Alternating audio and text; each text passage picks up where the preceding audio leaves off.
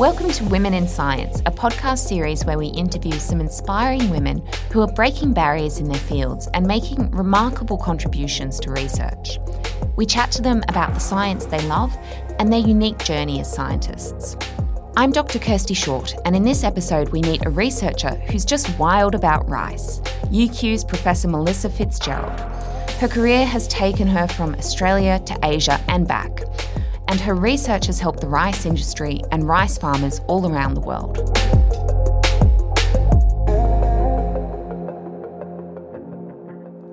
Welcome to another episode of Women in Science podcasts. Today I'm joined by Professor Melissa Fitzgerald. Welcome, Melissa. Thank you. So tell me a little bit about your background, how you got here, what your training was like, all these sort of broad strokes of your scientific career. Okay, so I started my scientific career at Sydney Uni and I did a Bachelor of Science with honours there. And then I wasn't quite sure where I wanted to be. I knew science was part of my life, but not how. So I took a bit of time off and went to work at Melbourne University. I was a research assistant on an ARC project. And while I was there, I was doing pretty fundamental research and it wasn't floating my boat particularly. So I was exposed to a lot of other people there too. I was in the School of Botany and we were right across the grass from the School of Agriculture. And I was seeing so much application coming out of the School of Agriculture, so many industry people going into there, so much research that led to outcomes. And so during that time I understood that I wanted to do sort of sophisticated research, but it had to have a direct outcome for people or industry. So then I started a PhD with that value met, and I've used that value to shape every one of my career decisions since. So I started a PhD which was with University in Melbourne and Agriculture Victoria, and I worked with farmers, wheat farmers and the baking industry. And after that, I went to New South Wales Agriculture, where I was the head of a rice chemistry laboratory. I was there for 7 years, and so I was doing pretty high-level research on rice and consumers and farmers and new varieties and the sort of the adoption of the new variety by farmers, the acceptance by consumers, and the physiological processes that operate in the plant to lead to the grain type that a market might want. So I was there for a while. I had my kids there, and then I was invited to go and join the International Rice Research Institute in the Philippines, and there I had probably my dream job. It was fantastic. It was just a lovely job. I had my own research group. I had a lot of international work. When you work for an organisation like that with the mission of improving the well-being of rice farmers and rice consumers, that really was something I enjoyed and really spoke to that value. And then it became time to come back to Australia. I needed to get my kids into Australia, let them realise what it was like to be Australian, and also I needed to find out what my pathway might be to come back to Australia. So I applied for the job here and got it, and that put me into a spin because I hadn't expected to get it. And so anyway, it took a year. I got here. I decided to take it. I mean, you can't go for the interview and then turn them down, I felt. So anyway, I took the job and I came here in the beginning of 2012. Fantastic. It sounds like a very exciting career. So I think your work in the Philippines sounds absolutely fascinating. Can you tell me a little bit more about what that sort of working environment was like? What's the international rice community like in terms of representation of women as well? So I worked at the International Rice Research Institute, IRRI, and that's one of 14 centres around the world. It was started by Ford and Rockefeller funding and now is under the umbrella of the Consultative Group for International Agricultural Research, so the CGIAR. And so each one of those institutes is located in an area where there's poverty and where science can improve the well-being. So this was located in Asia, which is the centre of rice consumption in the world. But there are a lot of other countries that grow rice. So as I said, the mission was to improve the well-being of rice farmers and consumers, and so all the research was targeted to that. So we had a lot of engagement with rice farmers. We did a lot of work on farms. We did a lot of work in understanding how to get a variety faster into farmers' fields and sort of the social science aspects of that being, does the variety perform very well in the field? And then does the variety perform very well in markets? Do people like to eat it? Will people buy it? And so we have the issues of adoption and acceptance. So I probably work much more on the end of acceptance because my work is really on rice quality and value adding and looking at what goes on in the plant to supply material to the grain and how the grain uses that to make the starch, the protein, to make the things that it makes in the structures that it packs them to then have different qualities, different eating qualities and processing qualities. So that was the research. But then we had a very big footprint around Asia, and we also had a lot of collaboration with all the other countries that grow rice. And one of the things that IRRI did well was to create networks. So we had networks for all sorts of things. And when I got there, I also created a network. So riding on the coattails of IRRI, I had that credibility to create a network. And one of the things that I'd observed was that in every national program, so the national programs in Asia, just like the Department of Agriculture here, those national programs, all of them have a rice improvement component of them. And so in every one of them, the rice breeder was the top person, and I was working in rice quality. And in IRRI, that was its own discipline, but in these national programs, it was a service component to the rice breeder. And interestingly, most of the rice breeders were men and most of the people doing quality were women. And so I formed a network called the International Network for Quality Rice, which included all of the women who were doing rice quality. And it turned out to be a network full of women. And the real benefits of that were, so we had the scientific benefits of harmonising methods, creating ISO methods, doing ring tests so that people could know if their instruments were working, bringing people into big collaborative projects with international universities and providing research opportunities, and then providing name and getting opportunities for names on papers. And so it was really good in that way. And so how did you find bridging that divide? If there was a little bit of a gender divide in the field, so to speak, did it make the fields exclusive or did you find it very easy to be inclusive? For our network, we did find it, we were very inclusive, but we were 90% women. I was included in a lot of the other networks at IRRI where I was the only woman, and most of the meetings that I would go to at IRRI, I would be the only woman there. The gender balance at the senior management level was pretty poor. And I think a lot of people still identify with that today, that you notice as a woman, as you go further in your career, there's less and less women attending the same meetings. Would you have any advice to offer for women who, say, walk into a meeting, discover that they're the only woman and feel excluded or feel intimidated in some way? It's a hard one. I think the three things that gave me traction when I was the only woman in the room was that I was confident. Confidence is a really key thing, I think. Fake it till you make it. Just be confident, exude confidence. But confidence comes from knowing your position on something, and so that comes from preparation. And so to go into a meeting unprepared, I think, is generally a bad thing. But to go in prepared, you can then be confident. And then I think it's really important, if you're going to be presenting a position on something, think about what the other positions could be in the room so that you have some answers in your back pocket. And that comes, the ability to do that increases the more meetings you go to. But when you start up, when you find you're the only woman in the room, you do need to show credibility. You do need to make sure that you don't get derailed.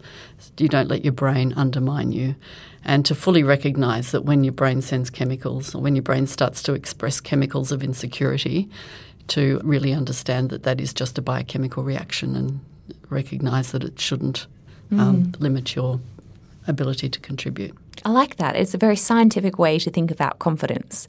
And it's almost, as you say, as you build your preparation and your experience, you can sort of build up that confidence and that justification to yourself as to why you are the only woman in the room and why your opinion and expertise is wanted. So your move from the Philippines to Australia must have been quite a big adjustment. How did you manage that, and how did you navigate that in terms of starting up new networks, starting up a new job in a new country where you hadn't been for some time? It was pretty hard, I have to say. It was really hard. I already knew quite a few people in the field of sort of plant physiology and plant biochemistry.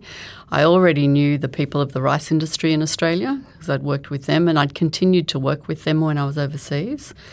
And so to start up my research, I started straight into rice and got funding immediately from the rice industry.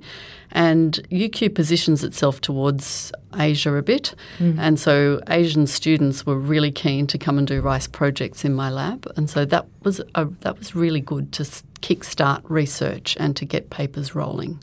And so you mentioned one of the attractions for you in terms of this field is looking at the big questions and doing applied research where you feel like you can answer those big questions.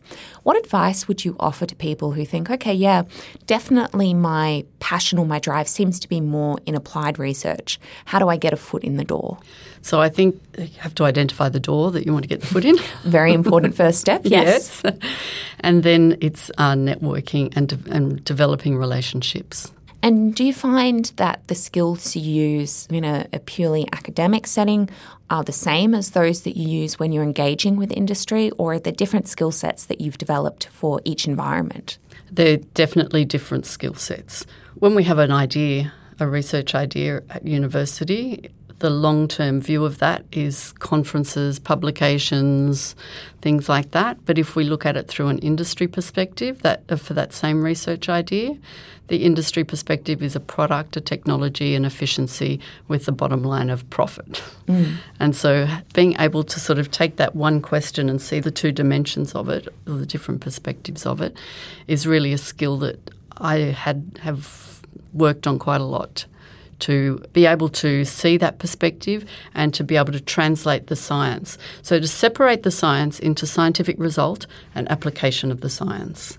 Being able to tread that line is really useful in terms of when you're working with industry. If you can see the difference between the science and the application, you can navigate the patent pathway. So you can publish the science but have confidentiality around the application. And so if you can see a way of publishing that science without revealing the application, that's something that I've worked a lot to try and develop. Yeah, it really sounds like the way to sort of straddle the best of both worlds. Is there any, I mean, to me as somebody who doesn't straddle both worlds, I think that sounds very, very challenging. Is there any sort of particular training you can do for that, or is that really just experience surrounding yourself by other people and other role models who do seem to fulfill both criteria? I think it's experience. A lot of it's experience. But I think there is a way to think about starting to train yourself for it, is thinking about your idea and developing, say, a 30-second pitch of your idea of how you would do that to an industry partner, or at the top of an elevator pitch. And to structure that so that you have the application, or you know what you want from an industry partner and what benefit and value you can bring to that industry partner. Often we get caught up in the nitty-gritty and the details, and we forget that 30-second pitch of what am I actually trying to do and what could be the application of this. And I think maybe it comes from your experience working in sort of starting out in a bit more blue sky research that you're able to do both. Do you see that early period of your career as formative, or do you see it as more, it was really just a stepping stone to get to where I needed to get to? I definitely see that it was formative. I definitely feel that I like to do sort of high-level research, but I like to use the nice toys and don't we all? Yeah, and to have outcomes, application and outcome from that. So I'm absolutely like the physiology and biochemistry is my background, plant physiology and plant biochemistry, and so applying that to outcomes and application. So what I would really love to do is sit here and talk about rice dishes, because that's definitely a passion of mine as well. But I think what I'll do is move on to our sort of quick fire round questions. And the first question I'm going to ask you is, can you tell us which woman or women have really been the biggest influence in your life? Okay, I've got a few. So Marie Curie is one. Frida Kahlo is another. I really like the way she portrays social justice through art. Pat O'Shane is another one. She's Indigenous and really articulate about Indigenous rights. Adrienne Clark was the head of school in botany when I was there. She's a bit of a firebrand woman, and I think from her I realised that you can do it, that there's a place for women and you can get there and be supported. And also she was very supportive of other women. So it sounds like quite an array of different characters there, and that maybe you can almost pull the best character trait out of each one of these women. I think that's right. Yeah, and that's maybe an important message, that there is no one personality that gets you far. It's about learning what works and about drawing the successful parts of those around you. Yeah, absolutely. And so I guess thinking back to maybe your earlier experiences in both science and industry, do you think that the challenges for women now are lesser or greater than they were then, or is it just different? I think that some of the challenges are certainly the same, but also I think it's a little bit different. I think it's a little different in that we now have a lot more role models. Like, when have we seen two women vying for the premiership? Yeah. When have we seen that? Yeah. It's incredible and fantastic. And so we have role models like that. We have female deans. We have a female vice-chancellor. And so we have some really important role models. But I still think that the elephant in the room is children. And babies are easier to manage, I think, than school-aged children. Yeah. And so what do you think we can do better as a society to support women who do have children and who may be trying to get back into work after a period of maternity leave? Well, the thing that happened for me was that was transformational for me. When I had my first child, my supervisor at the time was a man, but he understood that I wanted to come back to work. So it was in 2000. He put the internet in my house and set me up on work at home. So I took 6 weeks of maternity leave. Then I had another 3 weeks, so 15 days. I took 1 day a week, so 15 weeks. Then I took 3 days of work at home and 1 day at work. And so I had 1 day of leave a week, but over those 4 days of working at home, I got 4 days of work done. Or 3 days of working at home with a 4th day of leave, I got work done. So we worked together for what I would achieve, and I did. And then when I came back to work and had to go round to meetings, he put a car seat in the car. That's amazing. I think that's the incredible support and sort of ally behaviour that you need. I think so too. And so I've done that for all of my female staff who've had babies too now. So now you're setting them all up for 2020 where everyone's working at home. Yes. You're ahead of the times. And that's interesting, isn't it? We've found that we can work at home and be quite as productive. And maybe that will be the change that comes from this pandemic, a shift in our traditional view of work. Of work, yeah. And that, if you are working at home, you can work effectively, even if you're juggling small children or even if you're juggling homeschooling. Yeah. That's a little bit more difficult. I could imagine. Yep. And I mean, that's been the flip side of the pandemic, that there has been a lot of burden on women. But I think hopefully it will change how we think about work and structured work. I believe so, and I really hope so too. So I guess thinking forward then, what would be the biggest piece of advice you could offer to the next generation of women in science? Learn negotiation skills. I've got 3 pieces of advice, really. That is totally okay. So learn negotiation skills and be able to negotiate your position. Back to the biochemistry, when your brain undergoes some biochemical changes and starts sending you messages of insecurity, recognise them as chemicals that are probably around adrenaline, fight and flight, and they're sending you to fly, but just dissolve them. And fight. And recognise that it's just an ancient adrenaline pathway, and don't let it undermine you. And the third piece of evidence is when you get into a situation where you may have to defend your position, prepare some compromise space. So work out what the space is where you're prepared to compromise and come up with four 3 or 4 options of alternative patterns or alternatives that are acceptable to you within your compromise space. Those are some incredible pieces of advice. I'm glad you gave us all 3. Thank you so much for your time today. I've really enjoyed talking with you. Thank you. I've enjoyed talking to you too.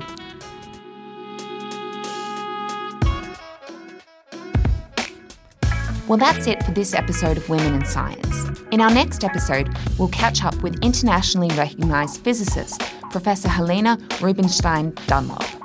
This podcast was produced by Dr. Marlous Decker, Dr. Marina Fortes, Belinda McDougall and Matt Taylor. Technical production was by Daniel Seed. If you enjoyed this podcast, make sure you like or subscribe wherever you get your podcasts. I'm Dr. Kirsty Short, and thanks for listening.